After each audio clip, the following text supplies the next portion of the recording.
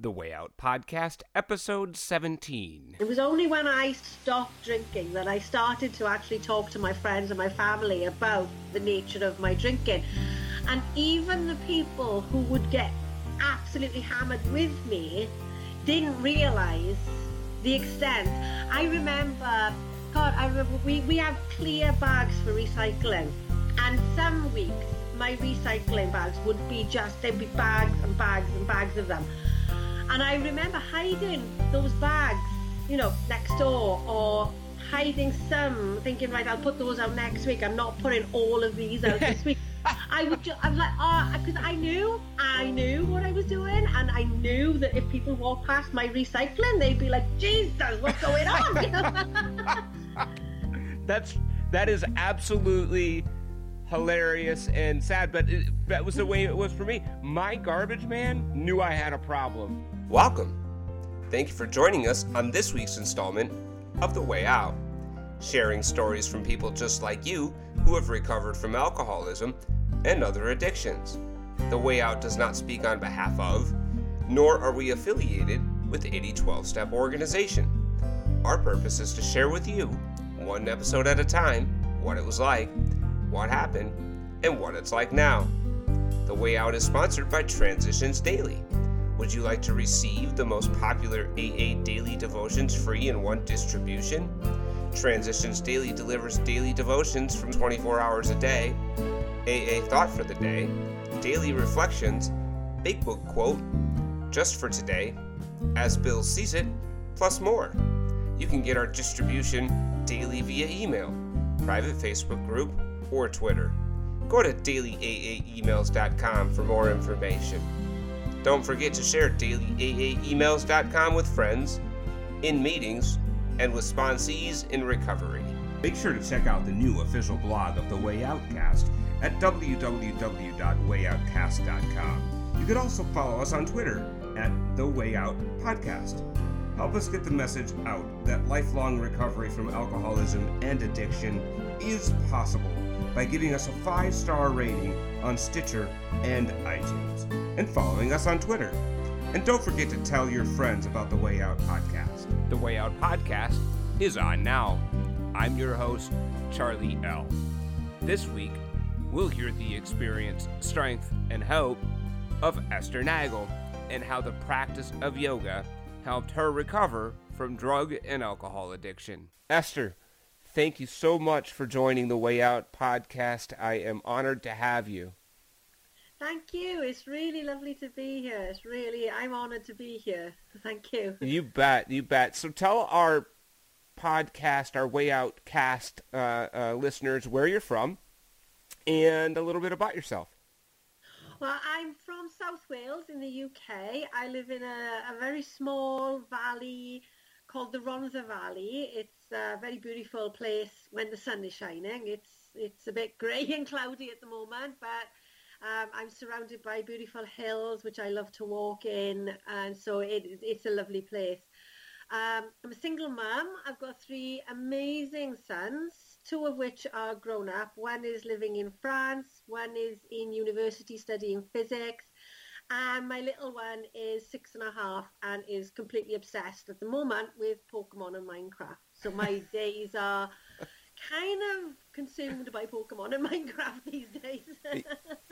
I can relate. I have a 12-year-old who is equally obsessed with Pokemon and Minecraft. So as far as we are away from each other, clearly we have more in common than we think. So tell me a little bit about your journey that got you. I want to be able to talk about a little bit about how it was, and the life that you lived prior to finding sobriety and finding recovery. So tell me a little bit about that part of your life.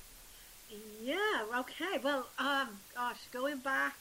I'm going back a long time now. As I said, I'm 43 years old, so my story's got quite a few years behind it. I started drinking. When I started drinking, I first had my first drink when I was about 16, and discovered that it made me feel a lot more confident than I had ever been before. I grew up with fairly low self-esteem and low confidence, and didn't really feel like I fitted in anywhere. So having alcohol gave me that, oh, I can relax now, I can be more confident. And it was just something that I did at weekends, and it was fun. And it was, there was nothing more than fun. Then I started using as well then. Alcohol became a substitute for friends, which was quite worrying when I went to university. And I was a single mum with a small child. And I was a long way from home, a long way from my friends, and I was really lonely. And I remember going to the shop one night and thinking, if I buy a bottle of wine, then I can pretend I'm back with my friends, drinking wine with my friends. And I remember that thought process. That was the first time I substituted alcohol for friends, which I think was a turning point for me. It was the first time I started drinking alone. And I did it a lot then after that. Once I kind of broken that seal, right. It was what I did, most nights. I mean, I did a degree. I was training to be a school teacher, elementary school, I think you would call it, a primary school, we call it here. I was training to be a teacher, but I was spending most nights getting drunk, getting stoned, sitting up until really late, lost in my misery. Because even though I was succeeding in university, I still thought I was fairly worthless. I got a good degree, even though I actually wrote every single piece of work I submitted in some kind of altered state, and I actually thought that it improved my intellectual ability. Amazing how we think that. I know. I remember once, I decided, no, this is ridiculous. I shouldn't be writing my essays with a pint of cider and a joint. I shouldn't be doing this. I thought, right, I'm going to write one essay completely straight. And I couldn't do it because, I had this story was so strong in my head that I needed those things to help me write that I actually couldn't do it. So every essay I submitted, I was in some way altered. And I've often wondered if I'd actually been able to get over that. What would I got a good degree. Would I have been able to get a better degree if I hadn't? But, we'll never know. No. So after I got my degree, I didn't manage to get any work in teaching. And I ended up moving back home, back to where I grew up, ostensibly for a few months while I kind of regrouped and got myself back together. After the stress of my degree. That was in 2002. And guess where I am? I'm still here. I haven't left.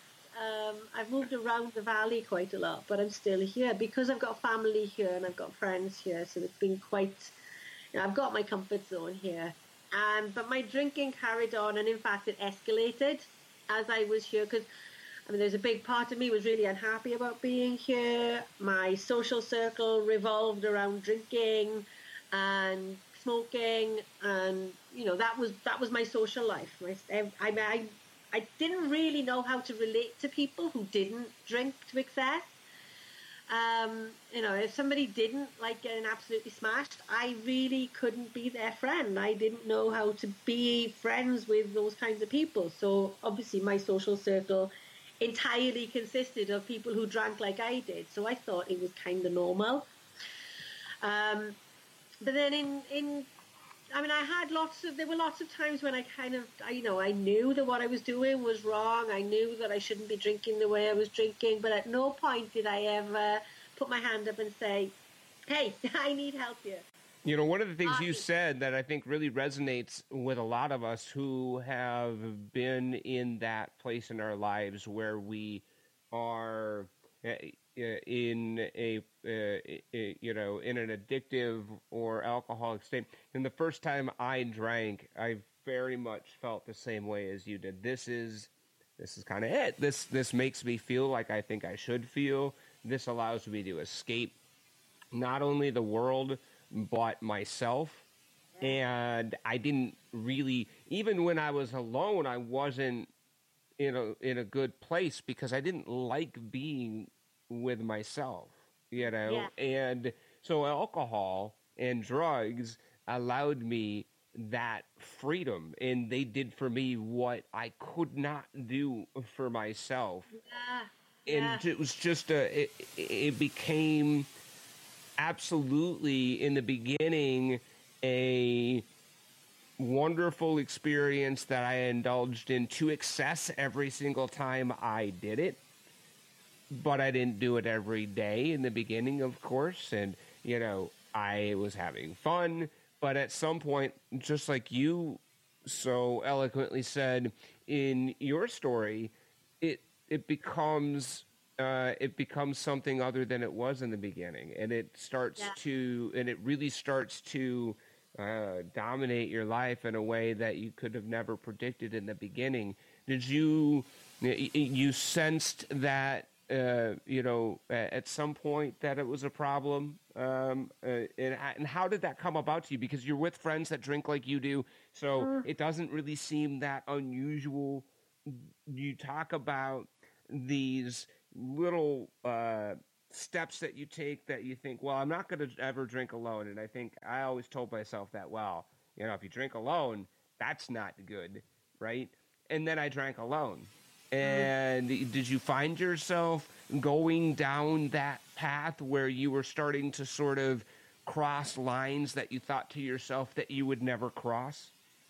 Oh God, years and years ago, yeah. I mean, that drinking alone thing, that was a huge one. I remember when I was in my very early 20s, talking to a friend of mine, and we were talking, or she was talking about her concerns then over my drinking, and that was even before it really, it was beginning to be problematic then, because it was starting to have big impacts on my life.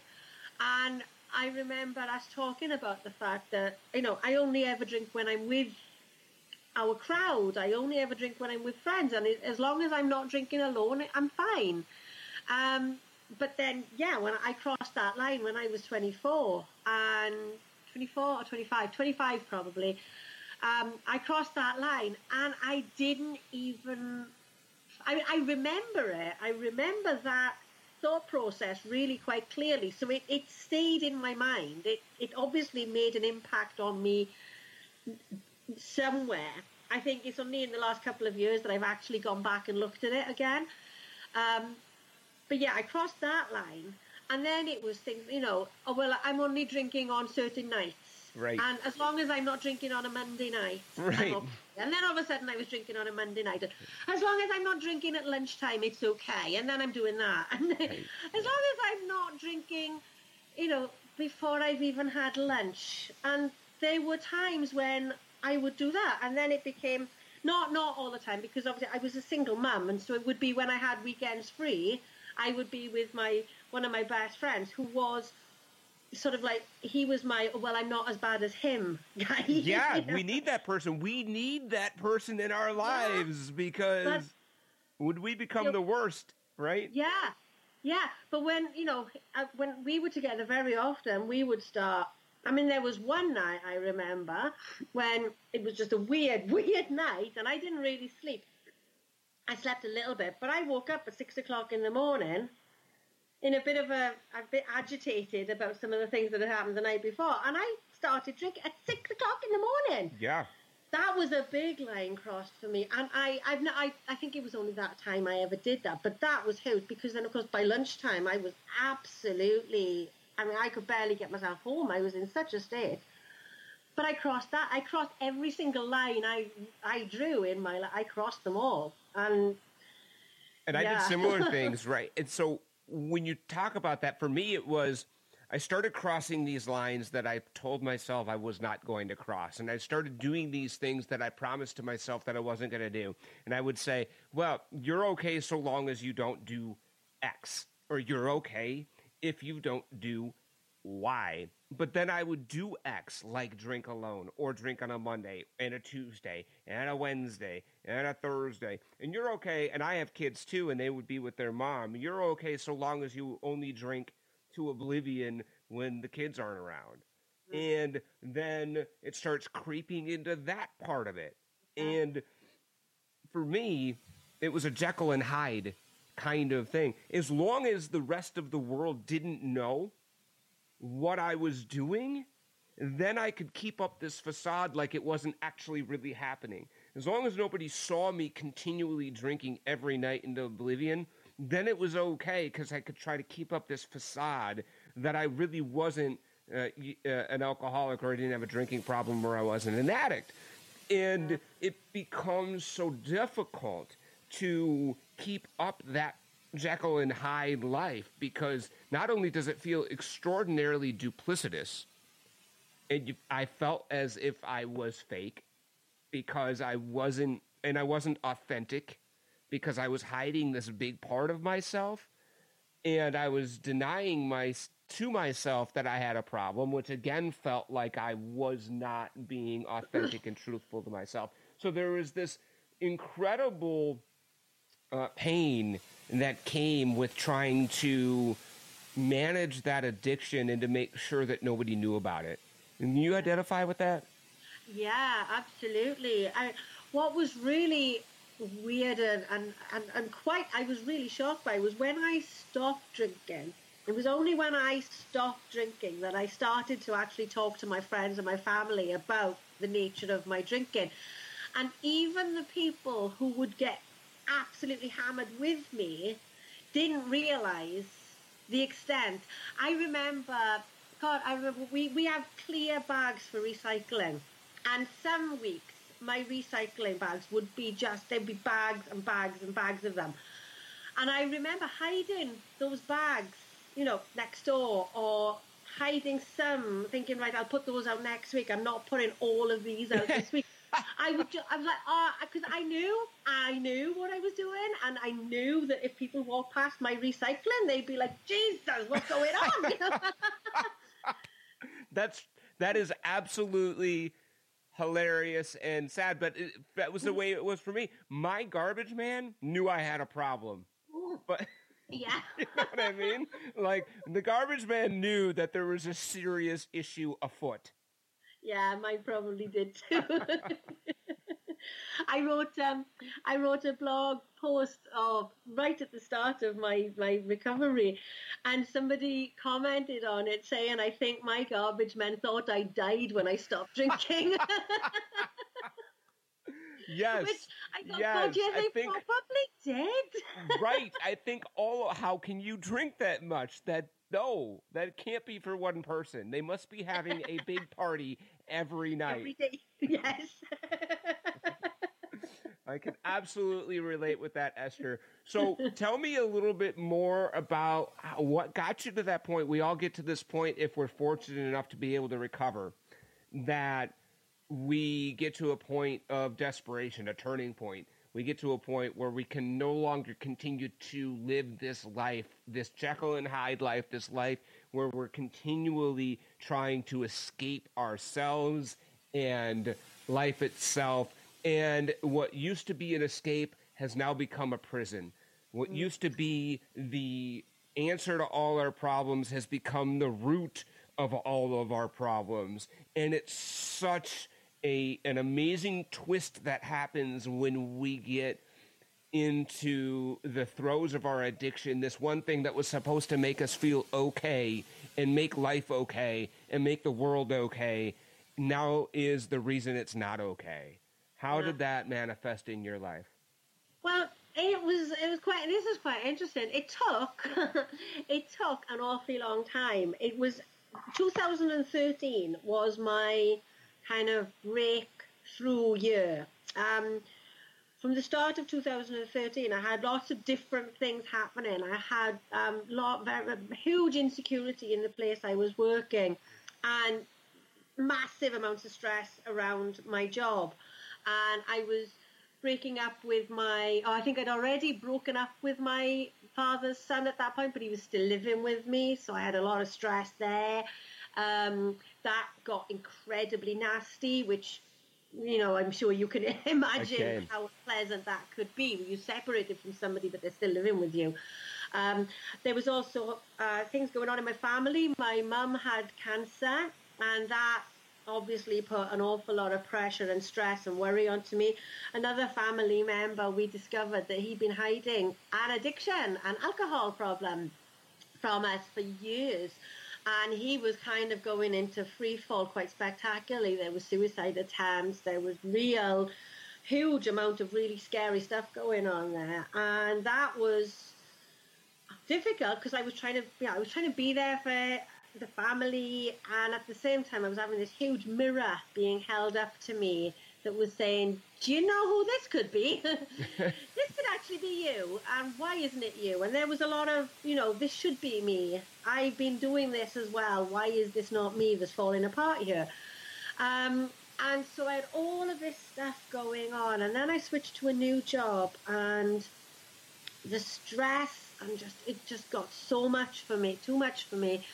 And there was a moment when I'd been on a training course for a few days with this new job, and I'd come back and I was really excited about the new job because although I felt quite out of my depth, but I thought this is going to be amazing. There's huge potential here. This is going to be brilliant.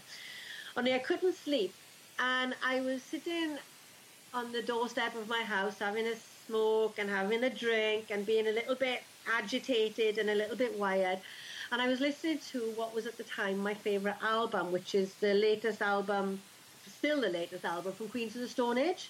Queens of the Stone Age, God bless you. Love Queens of the Stone Age. The last but one track on Like Clockwork, their last album, is called I Appear Missing, and I had been completely and utterly obsessed with that song for months. Completely, I was playing it on loop and over and over and over again. And this one night I was actually listening to the words, and I had a real holy shit, this song is about me. And I thought that was exactly, I don't know if you know the song, he's talking about being almost like separate from your life, and that you don't quite know where you are, completely and utterly lost.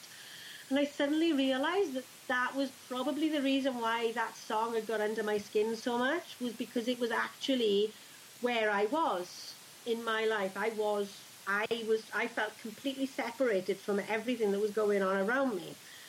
And that really knocked me sideways, realising that. And about 2 weeks after that, I just kind of surrendered to this breakdown, and I gave up my job, and I basically spent then the next couple of months going completely crazy, drinking and drinking and drinking and drinking and doing mad things. And then I sort of thought, right, I can't carry on like this. I need to do something different with my life. I need to change my life. And I need to be able to earn money. I need to have something. I can't just not work, because I had 2 children at home then. And so I thought, right, I wanted to do yoga teacher training for ages. Now might be a really good time. I think I need a way of earning a living that will enable me to be calmer. So I found the first yoga teacher training course that this teacher had ever put on was starting a few months later. It's as if she was waiting for me. I've always thought that she was waiting for me to be ready. And so I enrolled on that course, and just making that decision, making that commitment to enroll on that course shifted something in my head. And from the January, that course was starting in the April, and in the January, I woke up on New Year's Day. I had a horrible, horrible hangover on New Year's Day. I had a horrible night. It was all awful. And I thought, right, if I'm going to be a yoga teacher, I need to cool myself down. I'm going to stop drinking in the week. Or I think it was, I'm going to stop drinking on my own. So I made I told my son, who was about 16 or 17 at the time, I told him I was going to stop drinking on my own. And so I made that commitment to him as well. And I think that was important. If I kept it to myself, I'd never have stuck to it. Right. But I did stick to that. I did probably engineered more ways to drink in company, but I stopped drinking alone, and that was huge for me. So then in the April that training started, and I started to learn new ways to relax that I'd never encountered before. I started to learn breathing techniques and learn coping strategies that could help me deal with the problems that I'd always turned to alcohol to deal with. hide from. And I learned that actually problems don't go away when you hide from them, that, you deal with them, then they go away. And gradually I just found myself really uncoiling and really letting go of a lot of stuff. I had to do a lot of self-reflection and really going back into my past and really digging deep into myself. And I was able, through writing these essays, to see lots of patterns of behavior that would go back to my childhood.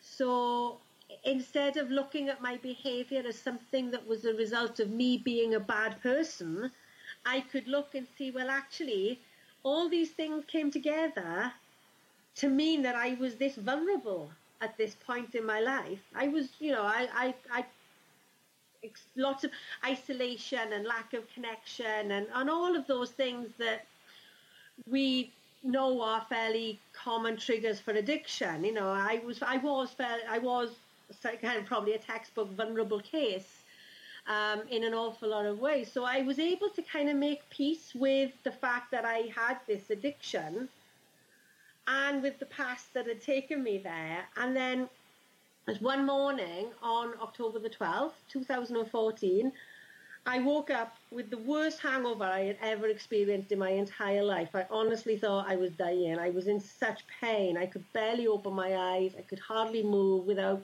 wanting to throw up and collapse on the floor in tears. And I just thought, this isn't worth it. I don't need this anymore. I don't need to hide anymore. I've got yoga. I've got all these coping strategies now, and I don't need it. I feel better when I don't drink. I feel happier. I can certainly move when I don't drink, so why am I doing this to myself? And then I decided, right, I'm not going to drink next weekend. And I just, for a few weeks, I just kept telling myself, I'm not going to drink next weekend. I'm not going to drink for another 7 days, another 7 days. That's all it is another 7 days. And then slowly I realized that I wasn't drinking anymore, and I didn't actually want to drink anymore. And the rest is history, really. I've just enjoyed my sobriety ever since. We'll take a short break from Esther and continue our Recovery Revealed series on emotional sobriety.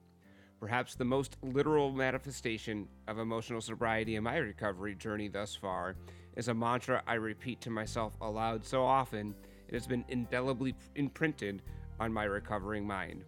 I don't have to act the way I feel. One of the definitions of emotional inebriety is to be ruled by one's emotions, as I absolutely was during my active addiction and alcoholism. I always acted the way I felt because, looking back, I didn't have any other way of dealing with those emotions other than to act on them, or hit the proverbial eject button on those emotional time bombs by drowning them in alcohol or chemicals. Neither path brought about anything resembling peace or harmony with the emotional roller coaster I allowed myself to ride for the better part of 20 years.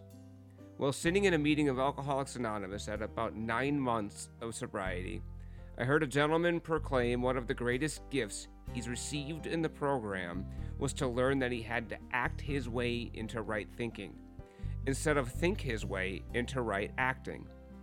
That profound piece of wisdom landed on me like a time bomb of enlightenment, as I at once realized that my emotions need not be the catalyst for my actions, and in fact, I can experience an emotion and choose how to act.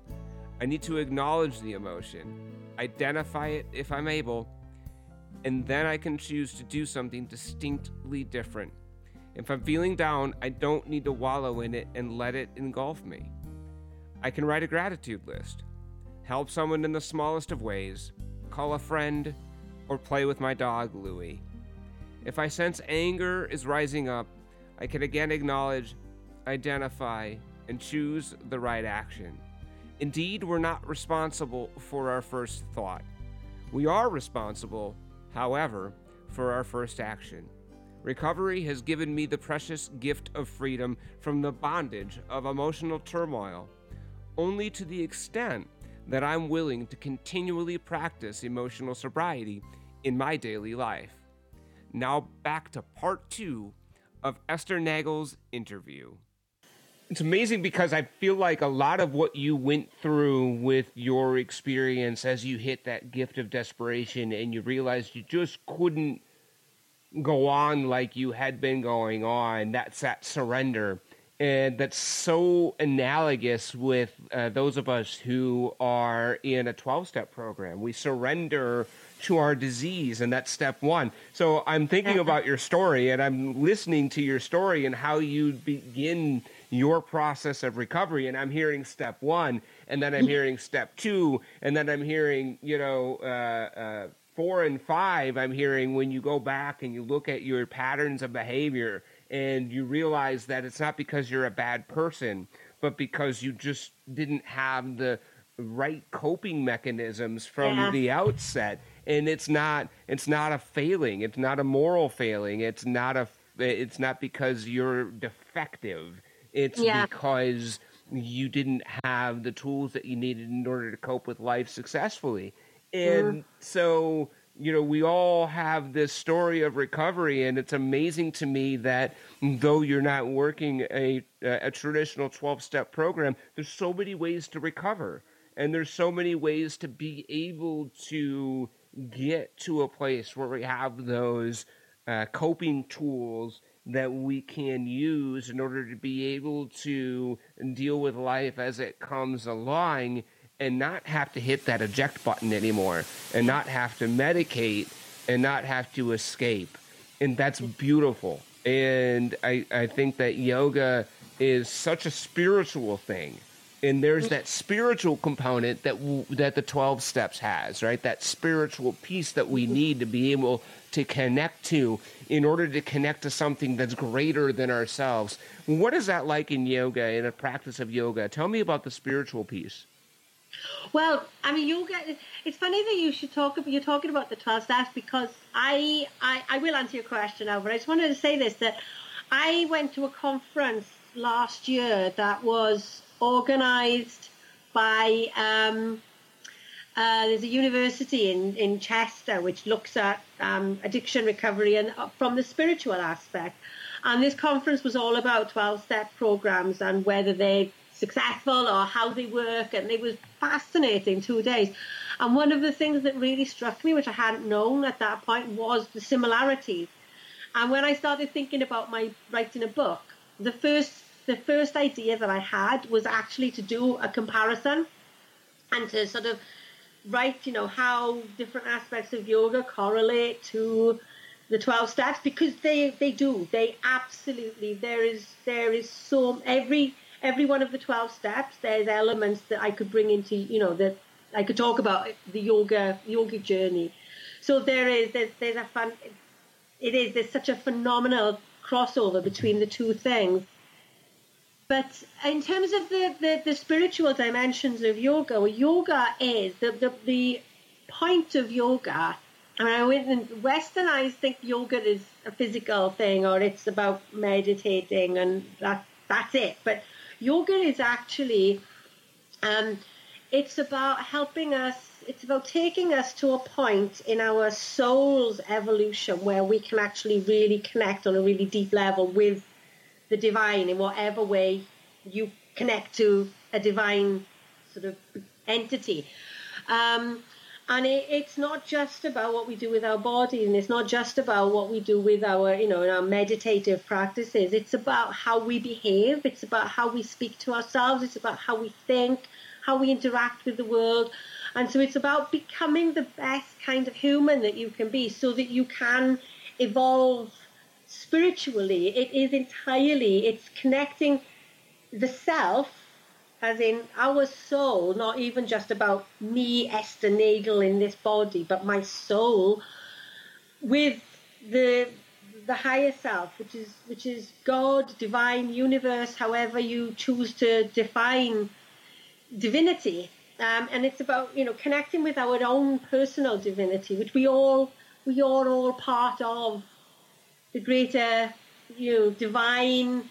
And however you choose to interpret that, we are part of this phenomenal thing that is creation. And so yoga helps you to really connect to that and to give, and what I think this is one of the ways in which it helped me, because I'd had a real issue with religion. I was raised going to church, but then when I was young, I asked questions that my priest couldn't answer. He told me he couldn't answer, and I thought, well, if you can't answer that, I don't believe a word of what you told me. And I just, at 12 years old, I absolutely lost the faith that I'd been raised with. And so then nothing replaced that. And I didn't know how to talk about this big gap that I obviously had in my life, which I replaced with alcohol and rock music and casual sex and, and all those of other not very helpful behaviours. And then when I started really going deep into yoga, it gave me the ability to understand that I could be a spiritual person without needing that religious aspect. That's a huge value that you brought to the table when it comes to a higher power, when it comes to, and for me, similarly, at age 12, my mom died of cancer, and I had decided at that point that I wanted nothing to do with a God that would allow that to happen to somebody, to anybody. And I had made that decision. We're done. We're good. Yeah. If this is what God is, and this is how the things he allows to happen, I'm going to do this thing on my own. And very much like you, enter drugs, enter alcohol, enter, women and using relationships and sex to try to fill that void, that God-sized hole that I had in my life. And I did. I had that God-sized hole, and I tried to fill it with everything but God, until I was able to get that gift of desperation, which allowed me to surrender, as you talked about, and then be able to start to not search, not. It was amazing because I didn't create a God. I didn't. It's not the God of my church that I grew up. I grew up Catholic. It's not that God, but it is a God that I've decided that I'm open to trying to get a better understanding of through the practice of continued spiritual encounters, I would say, prayer and meditation.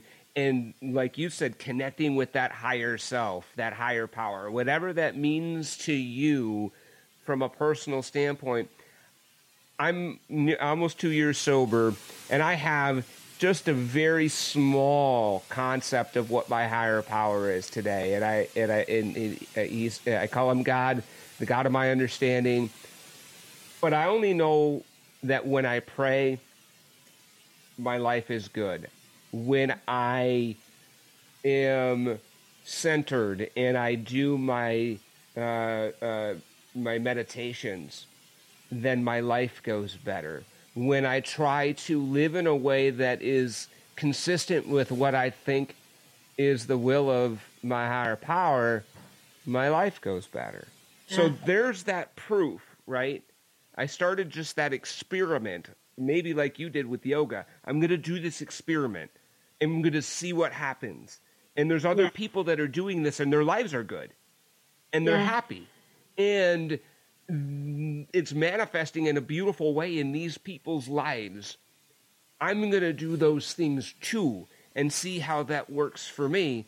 And it started working in my life, and I started feeling better. I felt a purpose. I felt more fulfillment, more peace, more ease, more security, more things that I have felt. I didn't think I'd ever feel this way. I don't feel peaceful all the time. I am not. Definitely not a spiritual master by any stretch, but I do get pockets of it, and I never got that before, ever. So I think that's an amazing parallel between the 12 steps and yoga. And I want to talk about your book, because you said you wanted to initially maybe write your book about a comparison between yoga and the 12 steps, which I think would be amazing, by the way. Yeah, I think that would be so cool. I think, and the more that I'm sort of in Facebook groups now, recovery groups, and I'm learning a little bit more about the 12 steps.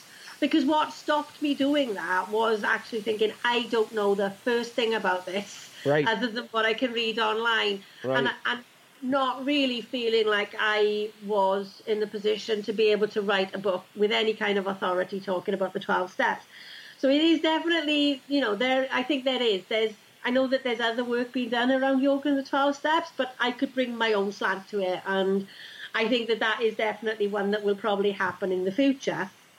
Because the way I envisage the book, I think it could be a really good read. Yes, I really do. I really think that there's so many parallels between the two that it would be amazing. And it would be great from a perspective that's outside the 12 steps, because I know that yoga has been integrated in some 12-step practices, but that is from the view definitely of, that 12-step view and then sort of sprinkling in the yoga. Right? Yeah. It would be amazing to see, draw those parallels from a yoga practitioner and being able to, because I think that's relatable to people. I think sometimes that, 12-step programs certainly can carry a bit of social stigma, right? Around the 12 steps, and from an outsider's perspective, to be able to lend that insight and those parallels, and potentially, even destigmatize the 12 steps to a certain extent. Yeah, I think it would be helpful to take the idea of it's all about God out of it, because that was one of the main things that put me off when Right. I always thought, well, I can't go there because I'm not going to surrender to a God. I'm not going to do that. Right. I had similar issues with God as well that you talked about, because my brother died when he was 30 and he'd wanted to be a priest. And so the only conversations I've had with God since I was 12 have been unrepeatable on a broadcast that is going to be broadcast. I mean, I have spent many hours screaming and swearing at God that I claim not to even believe in. Many arguments with God. So, I didn't want to have anything to do with anything that I thought was based on that God. Right. I thought that was what it was. So I think that, I think it would be good to really get people to really understand that it isn't necessary. So you don't have to actually surrender to God. No. No. And that is something that I think the 12 step needs to get out there a bit more. Because I might have gone up, but then I went down my own path. So and that was the path that you needed to take. And I think ultimately for me, it was great to be able to be at that point where I didn't even think about that at the beginning, because I was so, out of my head that it wasn't even, and I had been exposed to, I had tried, the 12 steps many times before, but I was at a point where I had surrendered.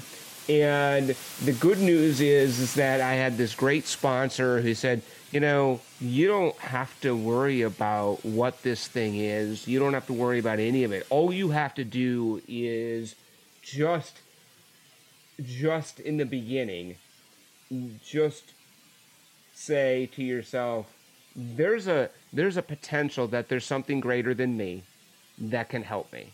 That's all. That was the smallest of smallest beginnings, that I just had to entertain the fact that there might be a power greater than myself that could help me. Yeah. That's it. And it started from there. And then, in step 3, I had to surrender my will. And it wasn't sort of, it's sort of worse than it is, right? Like you have to surrender to this, But ultimately, the surrender was, I'm going to do what he's doing, and I'm going to pray, and we'll see what happens. And then I'm going to meditate, and I'll see what happens. And then I'm going to do... So it's much more of a process rather than this, sort of... Because I always thought it was sort of like the born-again Christian deal, right? And... and I think that, that works for some people. But for me, I could not do that. I could not do that. That was not going to happen. And so for me, it was much more of a, and as I talk to more people in 12-step work, it's much more of a spiritual experience that's of the educational variety, not the great white light variety. I haven't met one person yet in the rooms of Alcoholics Anonymous that has experienced the big white light. You know, it is definitely more of the educational variety where I work through the 12 steps and I start to change as I work through these 12 steps, and something changes inside of me. And when I start to engage this power that I don't understand yet, but I start to try to, and I start to try to engage it, I change, right? And that's the biggest thing I think I've learned about the God of my understanding, is that he doesn't change the God of my understanding. And I don't know if it's a man or a woman. I'm probably a woman, but I haven't decided that yet. And I don't know if I ever will. You don't need to see you. Yeah, and it doesn't matter. But the God of my understanding doesn't change the world around me. Bad stuff still happens. You know, the world is the same, but the God of my understanding changes me. Yeah. And by virtue of the God of my understanding changing me, then the world changes. Yeah. Because what I reflect out to the world gets reflected back to me. Yeah, yeah. And that's the miracle to me. That is the miracle. Yeah, yeah.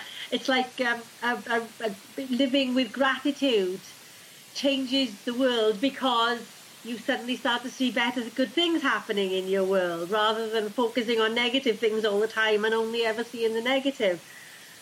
It's, what you are is what you get. That's right. So tell me about your book. I want to, as we wrap up the interview, tell me about your book and how can people get it? What is it about? And yeah. So my book is called Bent Back into Shape: Beating Addiction Through Yoga. So Bent Back into Shape is the title, and the subtitle is Beating Addiction Through Yoga. And it's partly my story, and it's partly how this can be your story. It's kind of a self-help book with, you know, my story, but it's how I got to recovery through yoga. So it goes back to, there's a whole chapter about my relationship with God, because that is so significant. And so yeah, there's lots of practical stuff. There's you know, I go quite deep into yoga philosophy, not deep as in, you know, I'm not writing a really in-depth, very academic. It's very accessible. It's very readable. But I cover a lot of yoga philosophy. So I'm not just looking at the physical practices. I'm looking at the how we can modify our behavior, how we can change our thoughts. I talk a lot about gratitude, because that is hugely important. I think to making our lives better is start from, right, this is where I am now, and I am hugely grateful for where I am now, and now let's take this forward. So it's very, you know, it is very honest. There's a lot that got taken out of it because it didn't need to be in a book that was going to be read by complete strangers. But I have shared, you know, quite openly my failings, my lessons that I've learned, who I was, where I was, and shared my journey in quite a lot of detail. So, you know, my little brother, actually, and my mum, they've both read it. I don't know who else in my family has, but my little brother, who is one of my best friends, he's talked about how he's learned stuff about me that he never knew before, because I've shared stuff in the book that I've never been able to talk about before. So, you know, you get to know me really well, and you also get to know yoga in ways that you might not have previously known yoga. And there are practical tips as well around, I talk about breath quite a lot, because good breathing is paramount. So I go into quite a lot of detail about the breath and relaxations. And there is also some bonus material available on my website as well. There's a link in the book so you can sign up to get more information, practical videos and downloads. And then it ends with just a roundup of a few blog posts that are on my website, but I just thought I'd put them at the back as well for a bit of added value. But I've been told it's a very good book. It's been edited a little bit recently and trimmed up a little bit, because I wrote it very quickly in May to release in India when I went to speak in a conference in India. So I wrote the bulk of it in a week. So it needed a little bit of tidying up. It's a week. Wow. Yeah, that's impressive. I had a lot of it already written, but yeah, that was a very, very challenging week.